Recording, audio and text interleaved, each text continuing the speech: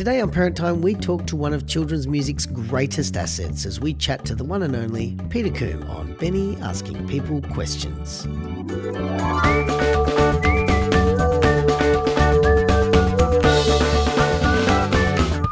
It's hard to look at today's landscape of children's performers and children's music without funneling your way to its roots and finding yourself at the feet of my next guest. For over 30 years now, he has been the driving force and champion of the well-crafted kids song with unique vision of what our kids can understand, but more importantly, what our kids deserve.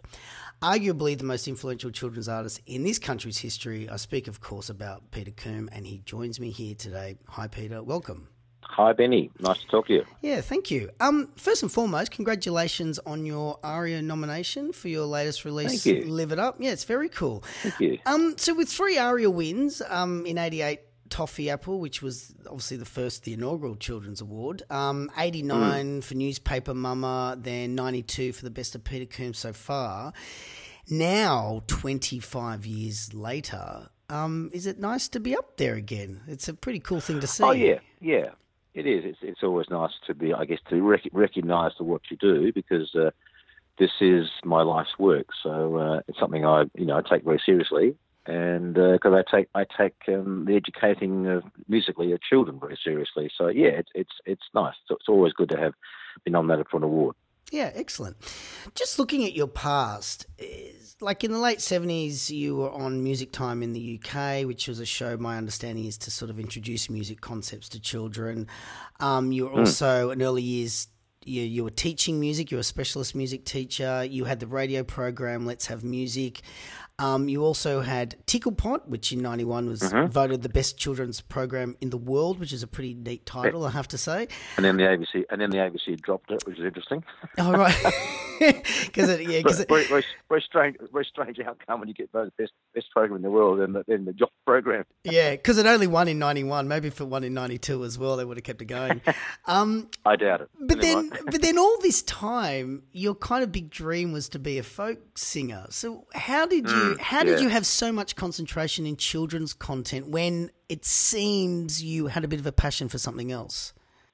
Well, I suppose it's a reasonably long story. I started playing guitar when I was about 17, and I got caught up in the folk protest movement.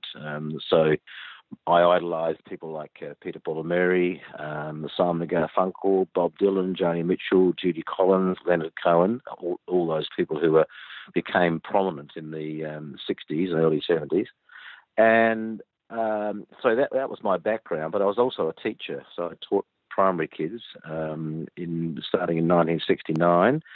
And then I became a specialist music teacher. So I had these two sort of careers going. One was a paid career, a teaching career. The other one was an unpaid career, wanting to be the world's next Paul Simon. Because he needed one. It was true. I sort of went to England, sort of searching for to become a sort of a well-known, accepted adult singer-songwriter.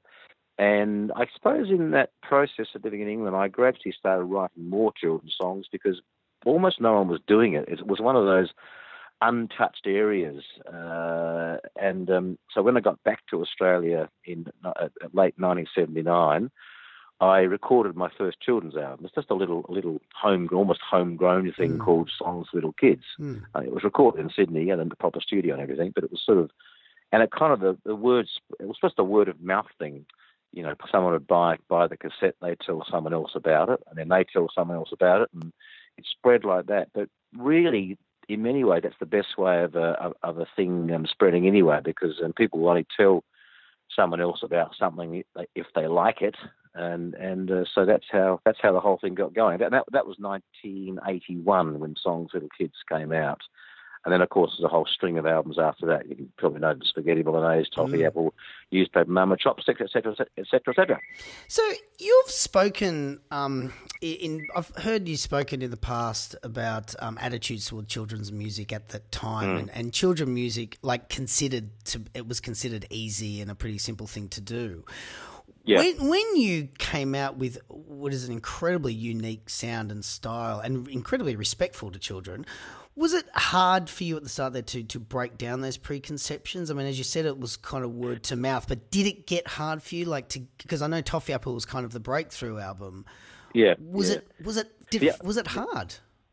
Yes, it was. The answer is yes, it was difficult, and it's still a bit of a problem with the mainstream media. Mainstream media doesn't really understand children's music. They think it's all a bit sort of dash it off and push it out there in the public and sell it, and don't put much effort into it. But my attitude has always been that if you have respect for children, you put as much effort into writing a children's song and recording a children's song or performing a children's song as you do for adults. I mean, why on earth wouldn't you? Yeah.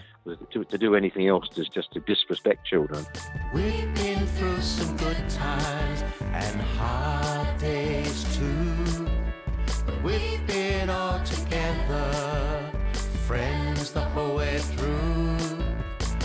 For me, it's always been a real labour of love to put absolutely everything into writing the song and then recording the song, mixing the song, mastering the album, and of course going out on the road and performing it.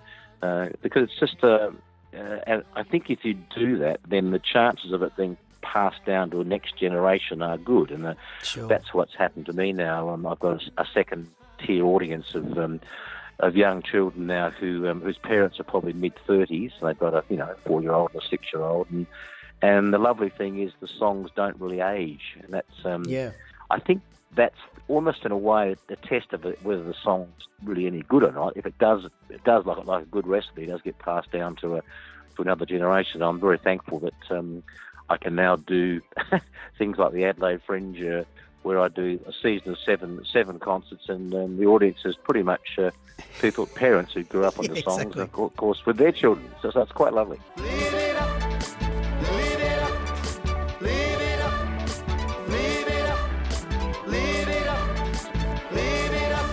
In the early days with Newspaper Mama and Spaghetti Bolognese, I mean, you were it. There was no playbook before you, and you were kind of just making it up as you went along. I mean, obviously you had Diana Manson as your champion, and you did I understand to be the first clip for a children's song for Toffee Apple. I mean, was it pretty exciting, or was it still just this constant, battle against people telling you it wasn't worth it? It was very exciting. I guess two things. It was very exciting, yes, to actually suddenly have a video, Toffee Apple, because all that was happening was, for the very first time, parents and teachers could actually hear a children's song in the media, on television, not radio, but hear the entire song. Because up to that point, anyone who put out a children's album, well, you could never hear it on radio because there is no children's radio station, or certainly wasn't then, who played children's songs and played them in their entirety. Whereas if you're a pop act or a rock act, you put out an album, a track will be picked out and it'll be played many, many, many, many times. So people got to hear Toffee Apple over and over again, and they got to like it. And of course, the album took off. There was a second part that answered that question. I can't think what it is now. Oh, no, that's all right. It was a pretty long question. Just the whole idea that, I mean, how much trial and error was it? I mean, just because you were like, it was a bit of a no man's land for you. It's like it was trial and error because no one had done it before. I guess I was sort of a pioneer in that sense. What I was going to say was, even then, even the record companies, ABC, Polygram, record distributors, I don't think they really understood why it was working. That you could sort of sense that they thought this stuff that I'm doing for children is selling like crazy, but why? They don't really know. And I think in the end, things will sell in the children's field, I think, if they're actually worthwhile. And I think that certainly they'll last. And but I don't really think record companies ever really understood that. And certainly these days, the mainstream media still doesn't. No, they don't really understand the whole concept of writing children's music, recording it, and doing it really well. And it's kind of not considered cool, which is it's sad in a way, because when you're in front of an audience of whether it's 50 kids or 300 kids, it's always a wonderful experience, because they are so fresh and they love it, and they look up at you and sing, and all those lovely things you get with an audience. Yeah, I also think for the mainstream as well, people just aren't even conscious of it as an art form at all until they have children, and then they have a period of 6-7 years where they are intensely involved, and then they moved on. And I think because of that, we don't ever stop and go, you know what, this is actually, we've got the wrong names on T-shirts. Just because you don't have kids, it doesn't mean you shouldn't be recognising the effort that goes in. With the music production side of things, your first album, Songs for Little Kids, you said was a bit of a, you did it all, produced and recorded and the whole bit. Has that changed for you as you make more content? Like, as you've grown, are you able to relinquish more of the work to the producer, or are you still vehemently defend your sound? No, I am the producer. I'm a bit of a control freak. I freely admit that. I'm in charge, and so I take the credit or I take the blame, basically, whatever happens. It's just that's the way I do things. I mean, I think, in all honesty, I know better how to do it than anyone else would, because it's what I do. It's my life's work, and I have very high standards in the studio. I get the best musicians. I mean, Adelaide, for example, I don't start recording an album until the 4 band guys I work with are available, and if they're not available, I simply wait until they are. It's that important to me, and it's something which is just something which I just do with great respect for the audience. It's really, really important to me. Yeah, well, that was my next question about the musicians, because I kind of get this sense, like, I mean, when you go into the studio and you're saying you obviously have regular people that you use, do you go in with a crystal clear idea of how that song is, or do you go in and go, hey, everyone, I've got this, let's play with it for a day? A little bit of both. I think you're a bit crazy if you go into a studio with a bunch of new songs and don't have a slightly open mind, even though I've got a very clear vision for the songs. I write them and I imagine how they're going to sound. When you're working with 4 other very creative people, a drummer, bass player, guitarist, keyboard player, and they're all very good at what they do, and if they make suggestions along the way about the arrangement for a song, and I just ignore it, well, I think that's a bit stupid, really. Yeah, sure. So I always have an open mind in that sense. I listen to them, but in the end, I make the decision whether I go with an idea or not. I'll give you one very quick example of that. When I recorded the song called Baghdad, which comes off the Toffee Apple album, the guitarist on that album was a guy called Michael Fix, and I still occasionally communicate with Michael. And there was just in between the chorus and the verse, he just simply suggested putting an extra B7 chord, just a simple one little thing like that, and it just simply made the song better. Yeah, now, I could have easily ignored Michael and not put that B7 chord in, but I did, and it just simply made the song look better. So you get that sort of stuff can happen, and they usually do tweaking the song. And so I always try and keep an open mind in that sense. Where's your Baghdad? You're back. You left your Baghdad in Baghdad. Where's your Baghdad? You're back. You left your Baghdad in Baghdad. I took a little trip on a jumbo. Yeah, well, that must be quite a disciplined thing as well, because when you are in a studio, often you're looking at the clock because you're watching money just sort of every time the hand moves, you're just opening your wallet and throwing another 20 on the floor. That's so, right. I mean, you must have to be very disciplined to be able to have that going on in those things. You do, and the sort of the main thing with recording is to be very organised, to have a very clear picture of what you want to do, how much you would like to get through in that day. But on the other hand, keeping a bit of an open mind for creative things to happen in the studio, because they do. And the people I work with, I'll often say to them, look, I'm not quite sure what I should do, but those 4 bars there. And when you're working with really good people, often they'll suggest something that just simply works. Yeah. So although I'm the producer and I make all the final decisions, that's the way it'll always be with the way I work. I keep an open mind in that sense. You've mentioned repeatedly, in several interviews, about that good music is your number one focus. Just talking about Live It Up. Your opening track, you have this wind ensemble that kind of leads us into this. Yeah, this leads us into this electro pop thing. How much of decisions like that are based around you? 3 ways: wanting to share musical styles with children, or feeling that the song needed it, or is there a part of you that goes, I just sort of want to indulge myself, feels good? Well, that particular bit you're talking about, the wind ensemble at the beginning of Live It Up, that was actually something which was pretty much done by my son. Oh, wow. I sent my son the chord chart, suggestions of the style I wanted, But I gave him a bit of leeway, and he sort of came up with that kind of wind ensemble thing. It's a lovely thing. It's beautiful. It sounds quite orchestral. Yeah, it's beautiful. So I guess I'd love at one stage to be able to do the song with a whole orchestra, because I can hear the orchestra playing all that. So that song was a kind of, like, as you're saying, like an electro pop thing. It was a different thing. The song idea originally came from my eldest daughter. She said, "Oh, Dad, I'd love to have a song which I can use with my performing arts group." She has a group in Adelaide called Feeder Bugs, and they're a very well-known performing arts group. I'd love to have a song that finishes off a show. So that particular song, Live It Up's got a real end-of-show finale feeling about it. So both my children, in that sort of sense, were kind of quite involved in producing that song, with Joni having the idea of having a finale type song, and Tom coming up with the wind ensemble thing. So that I guess that's an example of kind of keeping an open mind with what people come up with. Are your children aware of what a luxury they have, being able to just ring their dad and go, "Hey, can you just punch out a song for us? That'd be great."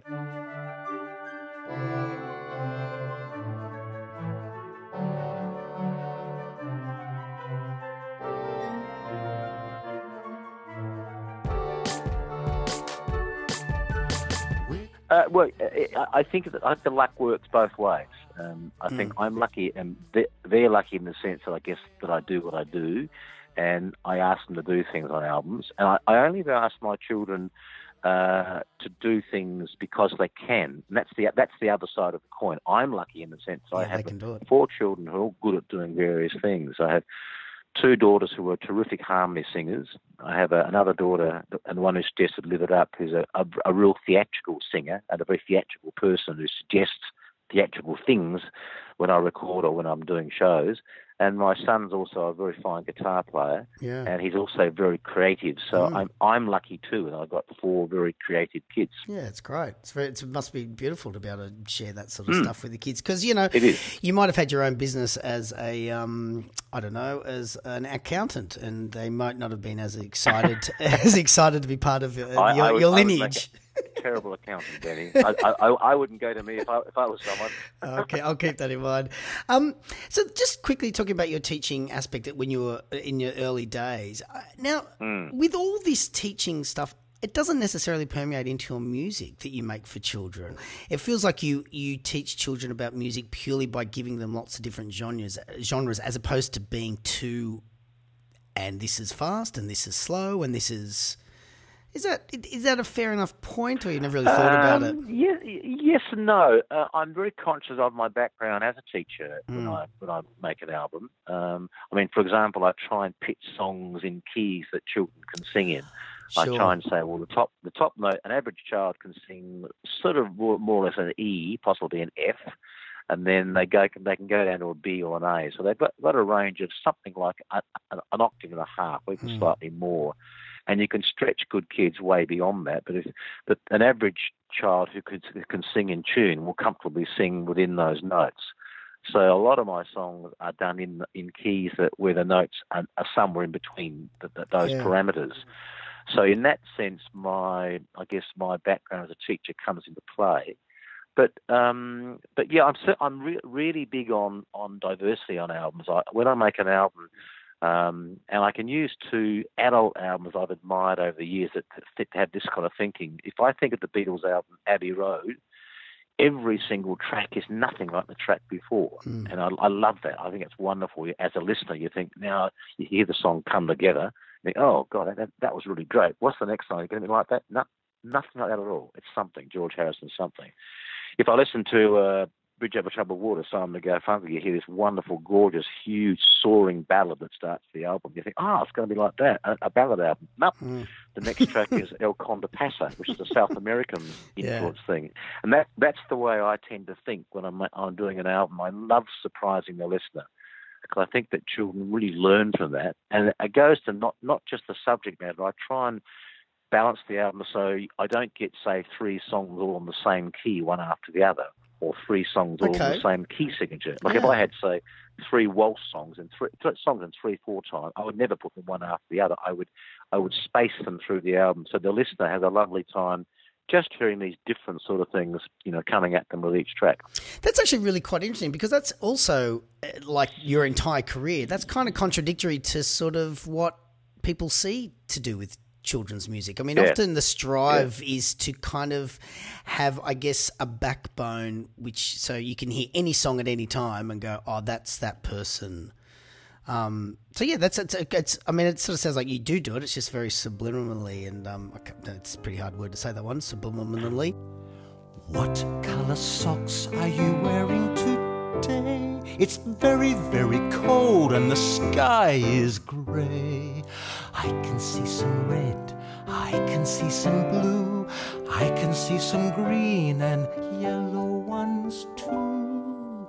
What colour? You talk about the children aspect, and the children obviously are just so heavily featured in your music with the choirs. Yeah. Why so prevalently? Because it's an approach I feel is kind of really dying. And as a teacher myself, I think it's incredibly empowering for children to hear themselves or their group represented. Yep. You still do it. I mean, in this album, it's the same. It's still filled with it. So where did that come from? I think I've always loved. Well, first I love children's voices. I love hearing them sing. Children love to sing, so it seems the most natural thing in the world to me to have children singing on an album. And if, where possible, I had them singing in my live shows too. Yeah. To me, it's strange if children aren't singing on an album. Do a whole album without a child's voice seems odd to me. Yeah, right. Right. And you're talking specifically children's music. I mean, yeah, that's right. Yeah. So to have children singing on it is just a natural thing to do, and it's terrific for children to sing. They love it. It's an emotional thing for them. So I've always done that, and Live It Up probably, if anything, does even more than usual. Yeah. I had with Live It Up, I have a choir in Adelaide who I'm the patron for. It's a choir called Young Adelaide Voices. It used to be called the Adelaide Girls Choir. They're the best choir in Adelaide. And because I'm their patron, I decided because I had 10 tracks on this album that needed kids to sing, choirs to sing on, I thought I'll use Young Adelaide Voices because they're just terrific. And I know the director really well, and they prepare themselves, or they learn the songs. And so this album, if anything, probably got more choir stuff on than anything else. But it does go with the songs. I mean, the album I did before, Quirky Berserky, the Turkey from Turkey, back in 2012, doesn't have anywhere near as many choir songs. I think because I just didn't have the right as many songs that needed choirs. So it's like horses for courses. But this one just happened to have a whole lot of songs where choirs were appropriate, and which is lovely because I love working with it. Yeah, so you're less sort of trying to squeeze it in and more just go, you know what, it works again in that one, so let's do it. Yeah. There's another aspect of this latest album which me personally, I think it's great, and that features a lot of poems. Again, this is an art form I think was quite prevalent in the 80s and 90s with kids' content, but it has died off somewhat. Yeah. How conscious are you of putting these elements in, or are you still just like, you know what, I have this poem and it's fun and it's going in? Well, both. I mean, I have a poem and they're fun and they're going in, but also I have an enormous passion for the English language, and I love children to hear. Like a lot of these poems where you've got words that, the words that actually sound the same but mean something different, like here, H-E-R-E, and here, H-E-A-R. And it's kind of fun to play with words like that. And it kind of makes a child then think about the words. And so it's I guess in that sense, it's a real fun educational exercise, which I really, really love doing. And also, there's a kind of a bit of the Spike Milligan in me. Spike Milligan did a lot of that kind of stuff. And I love what he did. And I suppose in that sense, I'm being a bit Spike Milligan-ish. Totally. That was one of the things I had written down, because talking about your lyrics, there's this high level of beautiful madness in your music, but also that's well expressed. Beautiful. Yeah, I like that. Beautiful madness. You can have it's yours. But it is your lyrics I find myself mostly enthralled by. And I feel as a listener, you have, the way I see it constructed, again, it's just my outside view, it looks like you have a word that you need. And for example, I'll use apricot chicken. You have the word chicken, and now the next is to find a word that rhymes with chicken. But it feels the importance for you is not a rhyming word that suits the narrative as such, but more a word that suits the joy of rhyming. So in this particular case, you use pickin', and pickin' being an abbreviation obviously for picking, and there's obviously a banjo because you're playing that. But it's the fun of rhyming chicken with slang, with pickin'. And I think that's something quite magical to a child. Is that a fair comment to make? I mean, is that how you sort of look at lyrics? It is a fair comment, and I think I like your expression. I said "beautiful madness." That's great, and I love quirky lyrics. There's a very famous saying by Paul McCartney that sometimes you write a lyric and you just write it simply because it sounds nice. It sounds nice and lovely to sing. And that's another way of thinking about writing lyrics for songs. Some songs don't necessarily have to make terrific sense, but they're just lovely to sing. And probably one of the songs that mine, it's a little bit in that category, is probably Newspaper Mama. I mean, why put the word mama in there? And basically, it just somehow it's beautiful to sing. Newspaper Mama. Just a great little phrase to sing. So it's just one of the many aspects or many ways you approach songwriting. What's white? And red all over. Every day. It's the newspaper mama, newspaper mama, newspaper mama. Every day. What's thrown? Over the fence. I think songwriting is an interesting thing because you don't have to have a formula for writing. There's all sorts of ways of approaching songwriting, and I have many techniques that I use when I'm writing songs because I think you're then more likely to end up with a set of interesting songs rather than songs that are less interesting. Yeah, that's a good point, actually, because I did hear an interview in which you were talking about, you sort of talked about you don't know where your songs come from, at least from an inspirational point of view. It's not like you you don't sit down at a thing and go, right, now I'm going to write, okay, what am I, and look, there's spaghetti on the table, I'll write about that. Over the years, however, like this is now your 25th album or something, have you established a bit more of a writing, like particularly as a parent as well? I mean, or are you still just believe in that magical mishap as, I think maybe this particular album, Live It Up, had a couple of songs where I did set out to write a song about such and such. And the two songs that I would pick out would be the Planet song and also All the Dinosaurs. And they were probably the two hardest songs on the album to write. I've always wanted to write a song about the planets and also about dinosaurs because kids love dinosaurs. Yeah, and planets. Kids find the planets fascinating.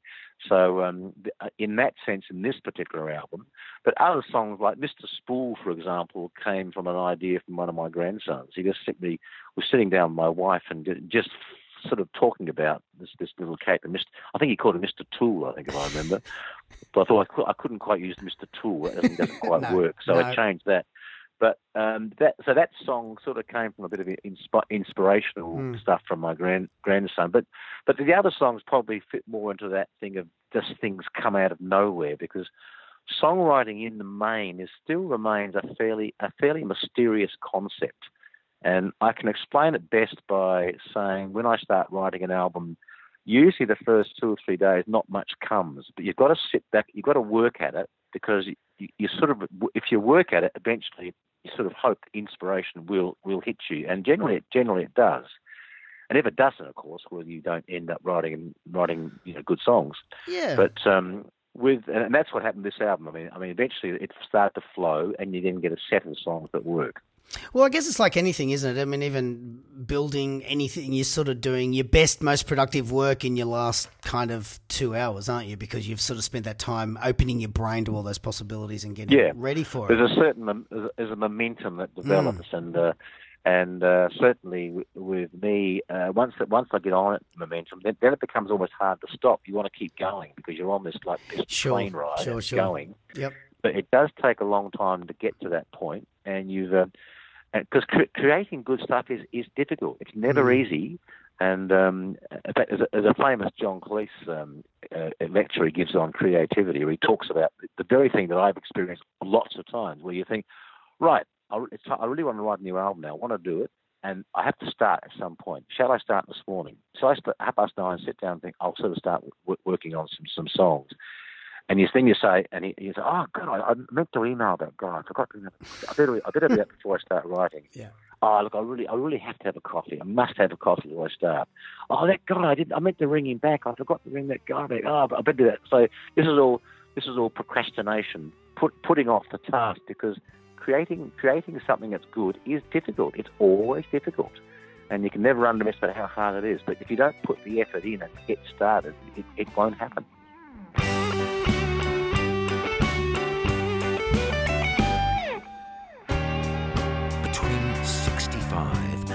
230 million years ago, there were over 700 different sorts of dinosaurs. Some were herbivorous, they ate plants. Others carnivorous, they ate meat. And are you the sort of person with that in mind? Like, because obviously as a creative person, you find yourself like in these throes of creativity where you kind of go, oh my goodness, all this stuff's flooding to me inexplicably and I don't know why it's happening this very moment. Do you still kind of slave yourself to that? Do you sort of go, I'm sorry, I've got to go home and get the guitar out and write all this, it's just there's something happening, I've got to write it down? Or, I mean, do you carry a book and pen around with you and just constantly jotting things down still? Is that sort of you, or is that more? Yeah, I probably do less of that than I used to. I certainly used to do a lot of that, and I sometimes simply record a song, and these days I can take my mobile phone and record an idea into that. True. There's certainly, in that sense, if you have a really interesting either melodic or lyrical idea, you don't want to wait until the next day to write it down. If you get it, say at 10 o'clock at night, you want to at least record it, because the important thing with an idea is to record it exactly as you're thinking about it right then and there. Because 8 hours later, when you wake up, you won't think of it quite the same way, and often that's the germ of the song that's going to work. And whether it's a sort of a chord thing, a melody thing, or a lyrical thing, you've just got to get down some record of it. So in the morning you can listen to it and think, oh yes, that's the idea I thought of, because it won't be the same in the morning if you don't do that.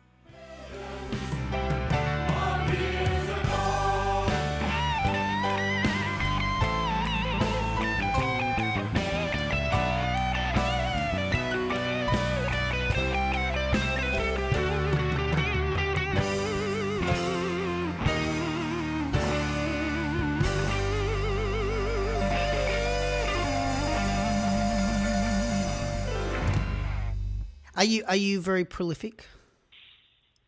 I think I'm prolific once I get going. I have long spaces in between writing an album. I don't write pretty much anything at all, and I'm in that space now. That's partly because Live It Up was probably in many ways the hardest tour I've ever done, because with Live It Up, the album itself, albums are always time consuming, and they're quite tiring, because if you're a bit of a perfectionist, which is I am, it involves enormous amount of hard work. And if you're into attention to detail, which I also am, that's wearing.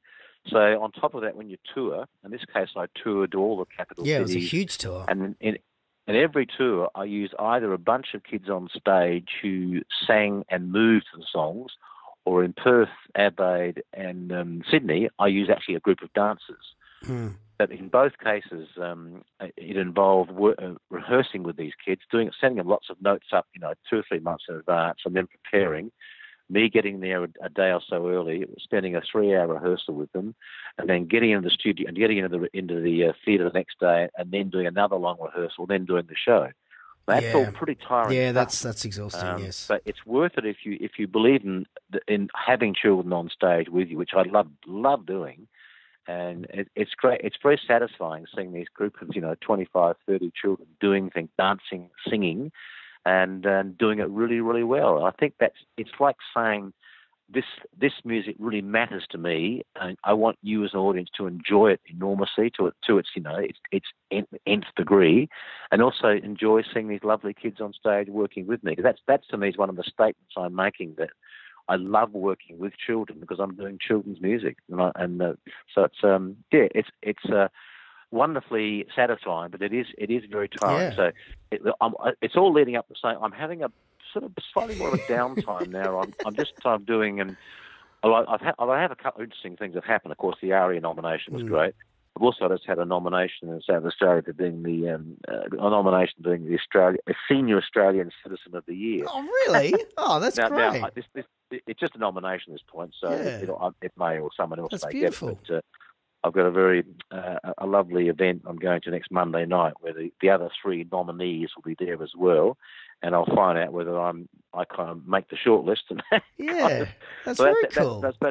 It's kind of I'm in a slightly different phase of my career at the moment, where I probably won't write again for a while, but and I'm still performing. I mean, any gigs that come up, and gigs come up all the time. I do them, and but it's nice to have it. I've slowed down slightly from what it was, say, from February this year through to early August. It reached a peak in Sydney where I'll tell you, there's the interesting little thing, but beware other performers. Watch out for this kind of thing. In Sydney, I did 3 live-it-up shows at a lovely theatre called Monkey Bar, which is in Darling Harbour in Sydney. And it's a great little theatre. I haven't worked there before. I also did one of my 18-plus shows, which we haven't talked about yet. Yep. And that was at Manning Bar, which is part of Sydney Uni. So I took on 4 shows in one day, which is a bit dangerous because that's a really heavy load. Yep. I only did 4 shows in a day because I rehearsed the kids for the matinee at Monkey Bar the night before, so we could then come into the theatre to set up and then just do the shows. If I'd had to do a rehearsal on top of that the same day, I wouldn't have done it. Anyway, what happened was on the Monday before the Saturday performance, I just got a cold, and I never get colds, so I rarely get colds, so I don't tend to factor them into my schedule. I got a cold, so to cut a very long story short, by the time I got to Manning Bar that night, my voice was just gone. It had it. And it was quite awkward because I had to do an hour and a quarter gig with the band, and so the band, it helped having the band there. And a louder, more raucous audience, I imagine, as well. Yeah, that's what actually, louder and more raucous, and so it was kind of difficult. But you know, so the moral of the story is just think carefully before you take on 4 shows in one day, because if you get a cold, you're really going to struggle, which I did. So that was a bit of a lesson at this stage, late in my career. Yeah, I also know better. I also think if I ever find myself doing 4 shows in one day, Peter, I'll be pretty impressed with myself that it's even got to that point. So we'll just do one thing at a time. There was a glass of milk sitting in the fridge, and she thought that she could reach it if she stretched up high on tippy toe. And did you know she did? She got it. Yeah. Well, look, I've just got one more question about the lyrics, and then we can wrap it up with just a few other, because I still want to have a chat about your I guess the parent shows. There's this one moment, I just really wanted to bring this up with lyrically. There's this moment in Live It Up, which for me was, and I can't explain why, and I'm hoping you can just give me some magical insight on it. It was a real game changer for me, at least anyway, and that's the song Uh-Oh. And yes. And you simply start, the opening words are, there was a glass of milk sitting in the fridge and she thought that she could reach it if she stretched up high. And I don't know why, but there was something about that really kind of, I was unprepared for, and it kind of really stalled me. You have a little girl in this story. Yep. But you don't talk about her, you don't give her a name. It's not about her, it's about the milk. Yeah. It's kind of entirely about the milk. Was this spilling on the floor? Yeah, and I kind of was really. I'm probably truly overthinking it, but I'm also happy to. I just kind of really was quite.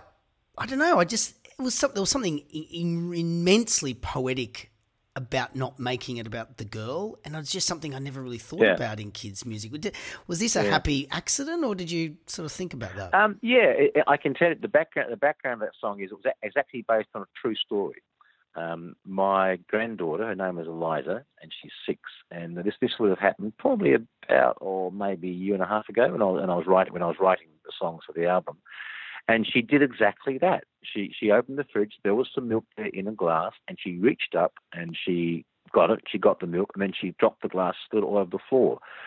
So the song is absolutely true, but somehow it just seemed more sort of powerful not to mention the girl's name, not to mention who she was. It was just this is what happened to this little girl. It could have been any girl. In this case, it just happened to be my granddaughter. But I haven't got any explanation apart beyond that, except it is based on a true story. It's kind of fun. It's fun being based on a true story because I could visualize all this thing happening when I wrote the song. No, I mean, you've answered it beautifully. I mean, that was my thing. I just kind of was like, I just felt like it was intentional. I was just going, this couldn't have just been an accident because it seems such a step away from what a lot of people would have done. That's good. That was a great answer. Thank you for that. I can relax now and think I'm not just going mad. Okay, so let's get to it. You are an exhaustive performer, and I suspect you always will be. You're now doing these adult shows. With performing, is performing for you, and I've only got a couple more questions, so I really appreciate the time you've given me. With your live performance, how much of it for you is keeping up a profile, or is it love, you just love doing it? Or again, are you kind of just doing it waiting for the day that you wake up and go, oh, actually, you know what, I just kind of don't want to do this anymore? Not the last one, but I think it is a combination. There's no doubt that you have to, if you don't perform publicly, you do lose profile, and if you're in the public sphere, well, you do need to perform. But at the same time, I do it because I love it. I mean, I'm lucky enough to do something I love, and people pay me to do it, which is wonderful. But I've obviously worked very hard to get to that point in my career where people pay me to do something I love to do. But there's no doubt that you having profile things that do keep your profile up there are good, because if you don't have a profile, well, then when you go touring, you can't get an audience who come to hear you. Yeah, true. And you want to go to Brisbane, to Sydney, to Melbourne, to Perth, Hobart, and get an audience. So in that sense, having a profile always matters. But what drives it all always should be the love of doing it, and the love of your audience, and wanting to produce things for families. And I say families because I think all good children music should have a very much an adult-friendly strand to it. Sure. And I know that all the children's songs I've loved over the years, and I can think of a couple. Say Puff the Magic Dragons, one, Daddy's Taking Us to the Zoo Tomorrow by Tom Paxton, another one where you just love them as songs. I mean, the fact that they're for children is kind of in a way almost neither here nor there. They just are lovely songs which are about childlike things, and also children love them. So you've got everything lumped into one, and that's kind of the approach I take a lot of my writing. I know that it'd be lovely if adults enjoy this too. And if the song is any good, well, they tend to enjoy it. And you don't think, oh, this song's for children, therefore I can't listen to it. It's just a good song. There is a big shift in music lately. You said earlier on that, you thought kids' music wasn't really looked as being very cool, but there is a bit of a shift going on in that, because there's like a whole generation of musos that are having children and looking around going, oh, where's the stuff that I kind of want my child to listen to? And that's kind of been the advent of things like Kindling and Little Rockers Radio, is these people going, kids deserve more than that. So it is changing. Yeah. With appealing to the adults, of course, how does it feel getting up in front of nothing but adults? It's wonderful. It's fantastic. I've done about must be 115, 120 of these shows now over a period of about 12 years, and they're really of the adult ones? Oh yeah. Okay. I've probably done 6 or 7 in Sydney, maybe 10 to a dozen in Melbourne. Okay. 7 or 8 in Perth, probably at least 10 to 12 in Adelaide. I've done all the capital cities, probably 5 or 6 in Brisbane, Canberra. I've done everywhere, Ballarat, Newcastle, Wollongong. Because I guess luckily, because I became well known with the ABC, which goes national, so everyone got to hear the songs. I mean, it didn't matter where you lived, you got to hear Toffee Apple and Newspaper Mama because they're on ABC TV. But they're great. They're great fun because I do almost all of them with a band. And I have a band. I have a band based in Perth. I have a Sydney band, a Brisbane band, a Melbourne band, an Adelaide band. Yeah, great. And so when I go there and do these shows, I use those musicians, and because I want the audience to hear a really classy band. I don't want any old band. I want them to be really good. So I just don't. I always work with great musicians because that's again part of my philosophy of doing things really well. And the shows are amazing. These young adults just sing everything. So even on the last tour, it was kind of interesting. There's a song on Live It Up called "Sun Comes Up, Sun Goes Down." It's track 10. And even though the audience couldn't have possibly know the song, when I sang it, they kind of sang along with the chorus, which is really interesting because they couldn't have known the song. That was always a lovely surprise for me to have this audience. I mean, songs like Newspaper Mama, Toffee Apple, Juicy Juicy Green Grass, they know all them and they sing along instantly. But having this brand new song that they didn't know and sing along was actually a bit of an eye-opener. Yeah. There was something about that particular song that they sang with, even though they couldn't have possibly known it. So that was fun. Sun comes up, sun goes down, every day, all the year round. Planet Earth, human race, are living in a perfectly beautiful place.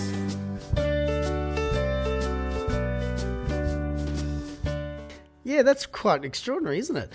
You do these. You've been, as you said, you've just done this massive tour with the choir and the orchestra, and it was quite a big one for you. And then you've been doing a lot of these the adult shows as well. Not the orchestra, with the choir. Oh, sorry, with the choir, yes. Do you find yourself every now and then missing the smaller ones? Do you find yourself craving that sort of intimacy and closeness, to children of a smaller show? It's funny you should say that. It's really interesting because just in the last 3 days, I've done that very thing. Yeah. I went to the Gold Coast. I was there for 6 days because my son lives there.